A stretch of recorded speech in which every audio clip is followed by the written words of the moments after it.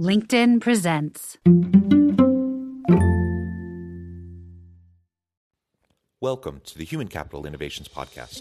We're your source for personal, professional, and organizational growth and development, where we share original research, explore industry trends, and interview executives and thought leaders from across the globe. We hope you join us often for practitioner-oriented content around all things related to leadership, HR, talent management, organizational development, and change management.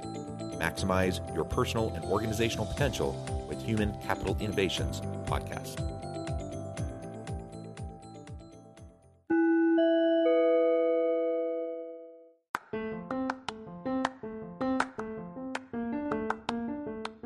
Do you enjoy the Human Capital Innovations Podcast?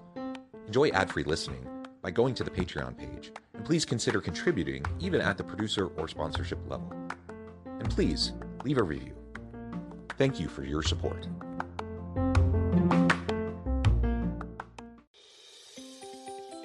Welcome to the Human Capital Innovations Podcast. In this HCI podcast episode, I talk with Tina Berger about the transformative potential of deep listening and emotional receptivity.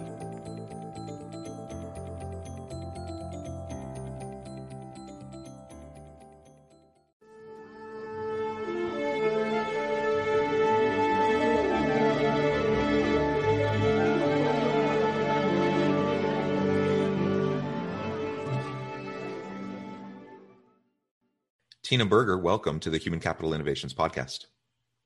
Thank you so much for having me. Yeah, I'm super excited for this conversation today. We're going to be focusing on the transformative potential of deep listening and emotional receptivity. This is something you spend a lot of your time focusing on and working with clients and organizations. And I think it holds a lot of value and meaning, really any time, but I think particularly in today's world of tumult and challenge and crisis and pandemic. I think everyone is struggling, and coming out of the pandemic, we're going to shift yet again and have to adapt and adjust. And with that comes stress and anxiety and emotional trauma. And that requires compassion and empathy in order to help our organizations thrive and for our people to be productive. And so these are the types of things that we'll discuss in relation to listening and being emotionally receptive. As we get started, I wanted to read Tina's bio for everybody. Tina Berger holds an MBA in global energy and advises Fortune 500 corporations through strategic digital transformations. Having engaged deeply with the challenges faced by corporate executives and staff for more than 20 years, she now advocates a systemic reset, collectively reimagining of our economic paradigm such that they serve the global good and the needs of future generations. She writes and speaks on the power of receptivity and co-creative innovation. You can learn more at www.tinaberger.com. Again, wonderful background. I'm super excited for the conversation. Before we really dive on in, anything you would like to share with listeners by way of your personal background or context? I think that pretty much covers it. What I will say is I'm a quirky combination of things. So you talked a little bit about my my work history, and my focus on receptivity started out as personal. So I'm also a 20 plus year practitioner of yoga and meditation, and a studier of awareness practices and consciousness. So I have this duality in my experience and in my own curiosity that enlivens my professional life as well. And so my work in receptivity kind of came from an individual exploration first and then kind of became organizational. Yeah. Well, I think that's great. And I think that's usually the way it works and is most effective. When we experience something, a phenomenon, we can practice it. We can learn to grow within whatever that concept or sphere is, and then we can share it with other people. And so I think it's great that you've developed as a meditation practitioner and with yoga and receptivity, and now you get to pay it forward and you get to help others in organizations and in their personal life figure out how they can be more receptive and more emotionally in tune, listen deeper, and ultimately, hopefully, have better, stronger, more sustainable relationships, whether it's at home, at work, in the community, whatever. Yes. So part of what put me on this path to begin with is recognizing that that there's an inherent bias. Like as I began to develop my own sense or my own work, do my own work in becoming a better listener, becoming a better friend, and able to share emotional presence with folks. Beginning to recognize the communal effects of some of the systems that we have in place. You know, we're a very individualistic kind of culture. We value the individual experience, and that is absolutely half of our experience. And then the other half of our experience is that we're all in this collective boat together, this kind of global world boat together.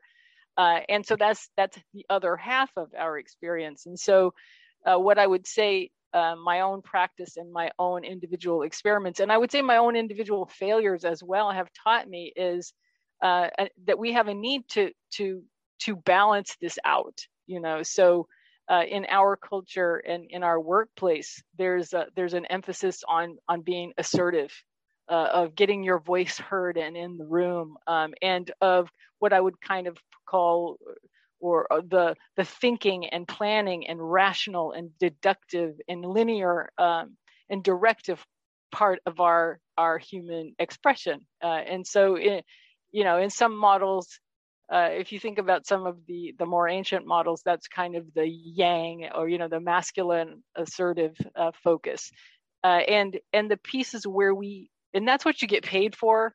That's what you get recognized for. That's what you get good grades for being able to do. Get your goal and grind it out.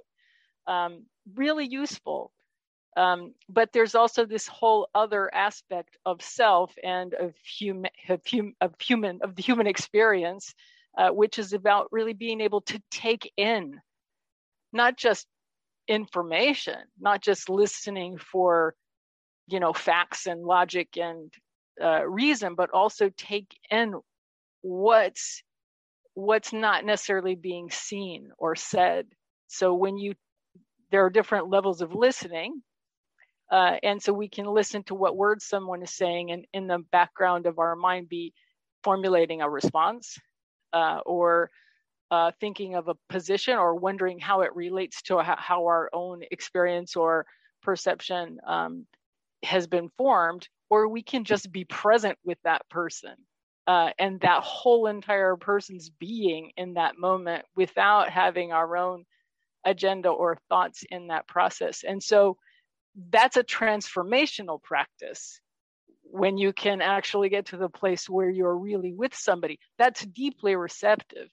And we don't have a lot of experiences as a culture for knowing how to do that, both just in individual conversations and engagements, but also in an organizational level. Yeah.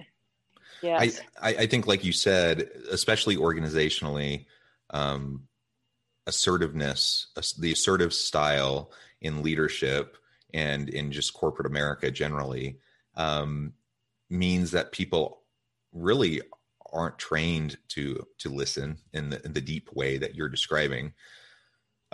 We everyone's heard about the power of listening and the importance of making sure that you're doing reflective listening and those sorts of things. And so what ends up happening is, in order for someone to feel like they're being a good leader, or in order, if they're getting reviewed, they want to be seen that way. And so they'll go through the motions of listening and acting like they're listening. But it's a fundamentally different thing when you come to it with your own preset agenda, not really seeking to understand, but you're just going through the motions. And what you're describing is something very different, that we really come to the person, we be with the person, our whole self is with their whole self, and we just being there with them, listening, observing, watching. As you were describing everything, I was thinking about emotional intelligence and emotional quotient. That's a big part of deep listening, is that you are just in tune to the other person, and you can pick up on things that aren't said. You can pick up on the hidden emotions that maybe there's a little bit of emotional leakage that slips out, in little facial expressions and such. But otherwise, unless you're super attentive and in tune, you're not going to notice those sorts of things. And that just requires us to slow down a little bit, to be ready and willing to just be with the other person. And that's not how our fast-paced culture, in America at least, very individualistic culture, corporate culture, that's not how it's set up. That's not the norms and the expectations that most people have. Yet that's what sets apart the greatest leaders, what sets apart the greatest teammates and the greatest collaborators and innovators, is that they really truly have that commitment to deep listening and inquisitiveness for deep reflective listening, and ultimately they'll give the time and priority to it.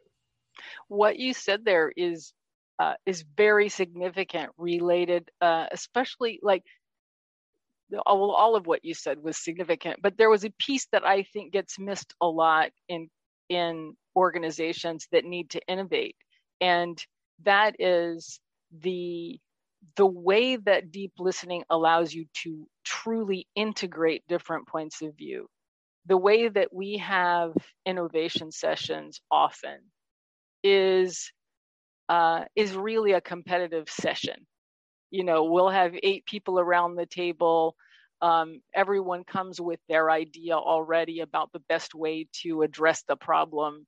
We take turns presenting and advocating and asserting for our idea. We may modify it slightly, as you say, to kind of make people feel like they got heard, but we're committed to our idea. If you really let go of your idea for the time that someone else is explaining theirs, and you really allow yourself to take it in, it will change your idea. It will change your notion of what's a good solution, because people have good reasons. And some of the reasons that they have may not be the ones that are on paper. It may be an affective, it may be an emotional understanding that they have. It may be a sensitivity to something you didn't know. And I learned these things the hard way because I have a strong intellect. So I often had the idea that, well, I know what the right solution is to this. And like you say, I need to, I'm not a big fan of the term buy-in anymore, but I need to get buy-in for my idea. Well, that's not listening. If what your agenda is to get buy-in to a solution that you've already created, then you're not really in an innovative space. You're not really in a deeply receptive space. And, the way that the assertive point of view, and the deductive, logical, rational point of view says you do these things and then ultimately you reason your way to the best solution. Whereas, if you're being very receptive, then what you're doing is you're in a flow. That is a very different feeling, a flow, than a process. Both are valuable. They have different applications. We're really good at the one and not really good at the other because flow is not as predictable. Flow doesn't really look efficient. We have a real value for what we consider to be efficiency. But you are not integrating if you are being process driven and efficient, and you're not really benefiting. And so from all of the wisdom around the table, and so some of the folks who have over time not been able to, I would say, bring the most value of their own gifts in the contexts that we have organizationally are people who are slow, more integrative, more thoughtful processors of information. And so they're not there with the idea right when it's time to brainstorm. And so 2 days later, they're still frustrated from that whole session.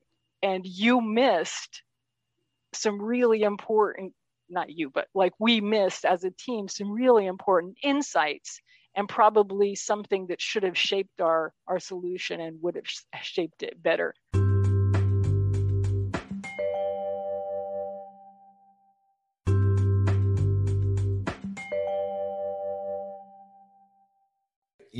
As you were describing that, I was thinking of some of my own experiences with brainstorming, with quote unquote innovation sessions, and most of them have been like you just described. The difference, and the ones that have truly produced great, innovative, creative outcomes have always been of the more collaborative, intentionally listening sort, where it wasn't competitive. People would share their ideas, but they weren't advocating necessarily for their ideas. And it wasn't like a fixed pie where only one or two ideas could win. It was truly just like, hey, let's get ideas out on the table. Let's talk about them. Let's integrate. Innovation isn't about coming up with something brand new that no one has ever thought of before.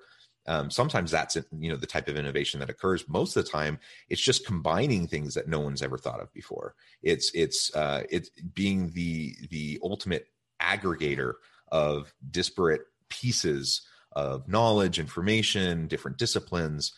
Just being able to pull those together, and a lot of people can't see that. They can't see the big picture because they're so focused on their narrow view, their narrow piece. But when you get into this receptive space, and you described it as flow, where nobody has their own personal agenda, you're just trying to get to great outcomes, great solutions. Then I think about they're more rare, but those types of experiences that I've had, those are the ones that have produced all of the greatest creative and innovative types of processes, programs, ideas, things in my career that have pushed me forward, have pushed my team forward the most. And it's funny too, because afterwards I always sit back and I just think, wow, I was so dumb. Why didn't I see this before? Like now it's so obvious. Why did I never see this before? I may have been working on this problem, this issue for months, for years, and trying to coming up with some reasonable approaches to deal with it. But then at some point you make these new connections that you never saw before, and all of a sudden, voila, it's you have your solution, and it's ingenious, but it's also often fairly simple. It's just combining different things. You're never going to get there unless you're truly deeply listening and unless you're receptive. There's two things that you said. One is it's rare, which is concerning, right? Because at a time where we have such tremendous challenges, let me say too, in my experience, it's been rare. It doesn't need to be rare though. It's been rare because that's the way we set up the meetings. That's the way we set up the environment. But hopefully we can move beyond that. So the two things you said that stuck with me, one is it's rare, and for exactly the reasons that you're saying, is we don't really know how to cultivate that kind of space very well. It's just not, it hasn't been the focus. It hasn't been, we haven't fully understood its potential. Once you feel it, you experience it, you go, oh, that's how this is supposed to go. That's the other thing. Is so many people haven't been in situations where they've had that experience. And so the question becomes, how do we open space for that? Like, what are the conditions that create that kind of potentiality in our organizations? And how do we give people those experiences so they can recreate and understand what we're talking about when we say, here's what flow feels like. Here's what a nurturing, psychologically safe environment feels like for an innovative process to emerge or for an innovation to emerge. So I think those are some of the things that motivate me in the workplace, and also, beyond it. So what I said, what you read in my bio is really what I'm about. It's really kind of backing up from within the organization. So it's working on all these different levels. I'm working on my own receptivity and ability to be emotionally available and present when I wasn't raised to believe those things were important or valuable. And then also to figure out how to work with that in organizations and groups, but then backing up even further to go, well, what's happening at a global level, and are we really listening to what the earth and to what life is telling us? Are we being receptive enough, or are we keeping our heads down and just plowing forward with the things that have, worked in the past certainly there are some things that have worked in the past, but I think we're getting to the limits of some of that when we look at some of the feedback, whether it's scientific, emotional, what we see on Facebook and interactions and dynamics there, what we see in the spike of mental health issues. Are there some things we need to adjust? Are we listening well enough? And my sense is, we're too focused right now on action and deciding and being correct, and not really fully taking in enough of the feedback that we're getting about what is and isn't working. Yeah. I think that's right. And, something you just said also connected, it resonated with me. I've been fortunate to have some of those experiences that I can draw on and say, yeah, these were, I don't know what to call them other than it was flow. It was like inspirational, right? Like you just have these kind of aha moments click and all of a sudden things fit into place in ways that seem so obvious now, but you never saw it before. Having experienced those types of situations, I'm in a better position now to try to recreate those environments, but a lot of people haven't had that experience. All they've ever done is, been in meetings that are competitive, agenda-driven meetings, and so we have a chance to model it though for other people. And the more people we help to have those types of experiences, and then we can debrief those experiences and talk about what happened, why they worked, why they were effective. Then we're training up our team, we're training up our people to be the next generation of leaders, or at least great collaborators, so they can do great work. And, helping them to understand exactly what we're talking about, the power of deep listening. Ultimately, that's the only way we're going to solve some of the most complex, messy, challenging problems the world is facing, is if we can take that kind of an approach. And, I often say it on the podcast, but emotional intelligence, EQ, is just as important, perhaps more important than IQ. Some of the quote unquote dumbest people I know are the highest IQ, most raw intelligence types of people.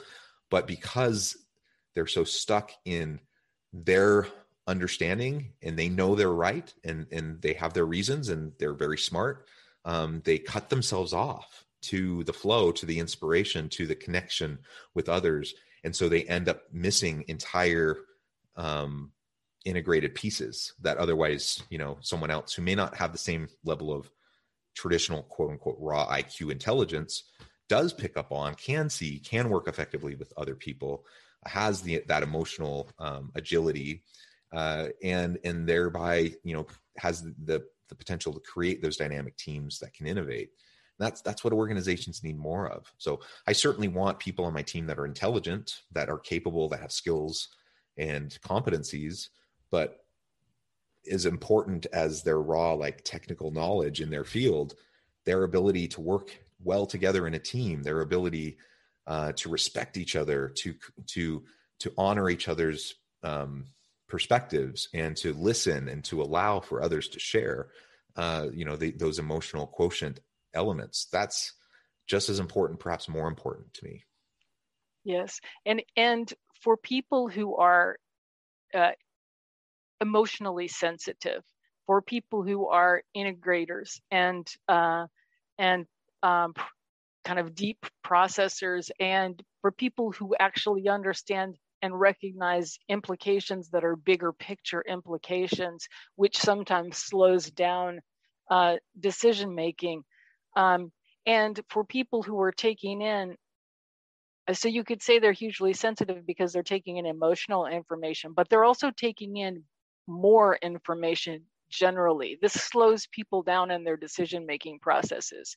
And those people have not been rewarded for that in the past. And what you have is a lot of leaders, because leaders are people who have been successful in the systems that reinforce all of these ways of thinking, as you say, the intellect, the logical deductive reasoning aspects, the directive aspects, the assertive competitive aspects, the structured aspects.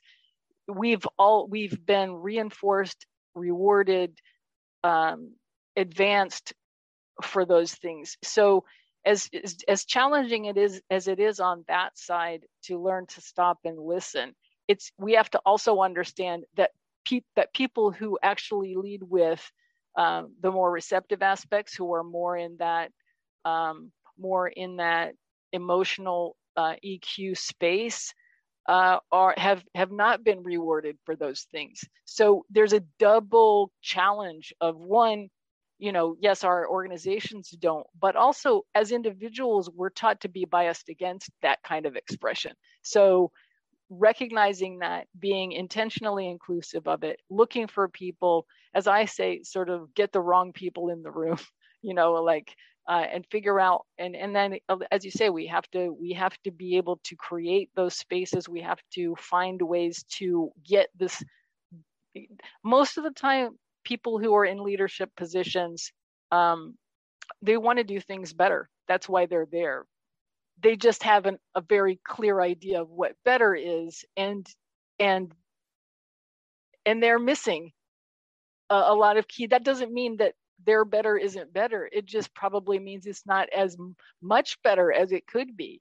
Their perspective can be informed greatly. And when you said, your experiences, those sessions where kind of your whole being has been appreciated and invited, and there's this kind of democratic sharing that's happening, and people are, being able to really explore a much broader range of ideas, feelings, perspectives about something in service of, well, let's see what happens, let's see what flows.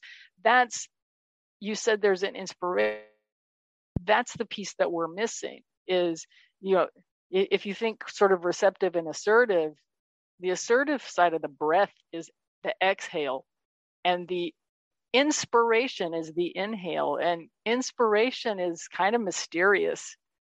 We don't deal with mystery very well in our system. It's mysterious, and surprises happen when you're in an inspiring space. And we don't deal very well with surprises. We want all the surprises to be outside of the workplace. We want to be able to predict what happens in the workplace. Well, that means that your change, your innovation has a limit to it. Yeah. Well, I love that. Tina, it has been a real pleasure. We've only scratched the surface. I would love to have you back so we could continue the conversation, but noting the time, I just wanted to make sure that I gave you a chance before we close to share with listeners how they can get connected with you, find out more about your work, and then give us the final word on the topic for today. Well, you can find more about me on my website, which is tinaberger.com. I also have a book out which explores my own experience. It takes you on my journey of understanding what was missing within me, what I had closed myself off to, and the receptive aspects of my being in order to be successful in my job and in education, my educational work. And so hopefully that's a useful point of departure. And you can find me on all the Amazon and IndieBound and all of the major online bookshops. The thing that I would suggest for people that are most interested in understanding what is meant by this is, or what I would actually say, the thing that's been most transformational for me in my life is to have a daily practice that I do that is receptive, and I don't offer anyone in particular that works for everybody. I would say that look around and find the things that speak to you and motivate you. It can be something as basic or as seemingly mundane as watering your plants with a certain kind of receptive point of view. It doesn't have to be 30 minutes or an hour of Buddhist sitting meditation. So find something that speaks to you and that puts you in a receptive place at least once a day. Yeah, wonderful. Well, thank you, Tina. It has been a real pleasure. I encourage listeners to reach out, to get connected, find out more about what Tina can do to help you and your organization. And as always, I hope everyone can stay healthy and safe, that you can find meaning and purpose at work each and every day. And I hope you all have a great week.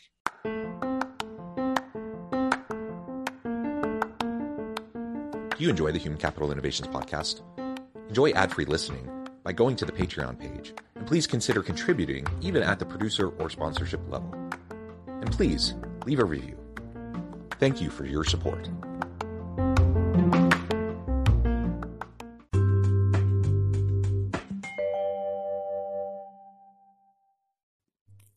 Thanks again for joining us for this episode of the Human Capital Innovations podcast. I hope you stay healthy and safe and that you have a great week.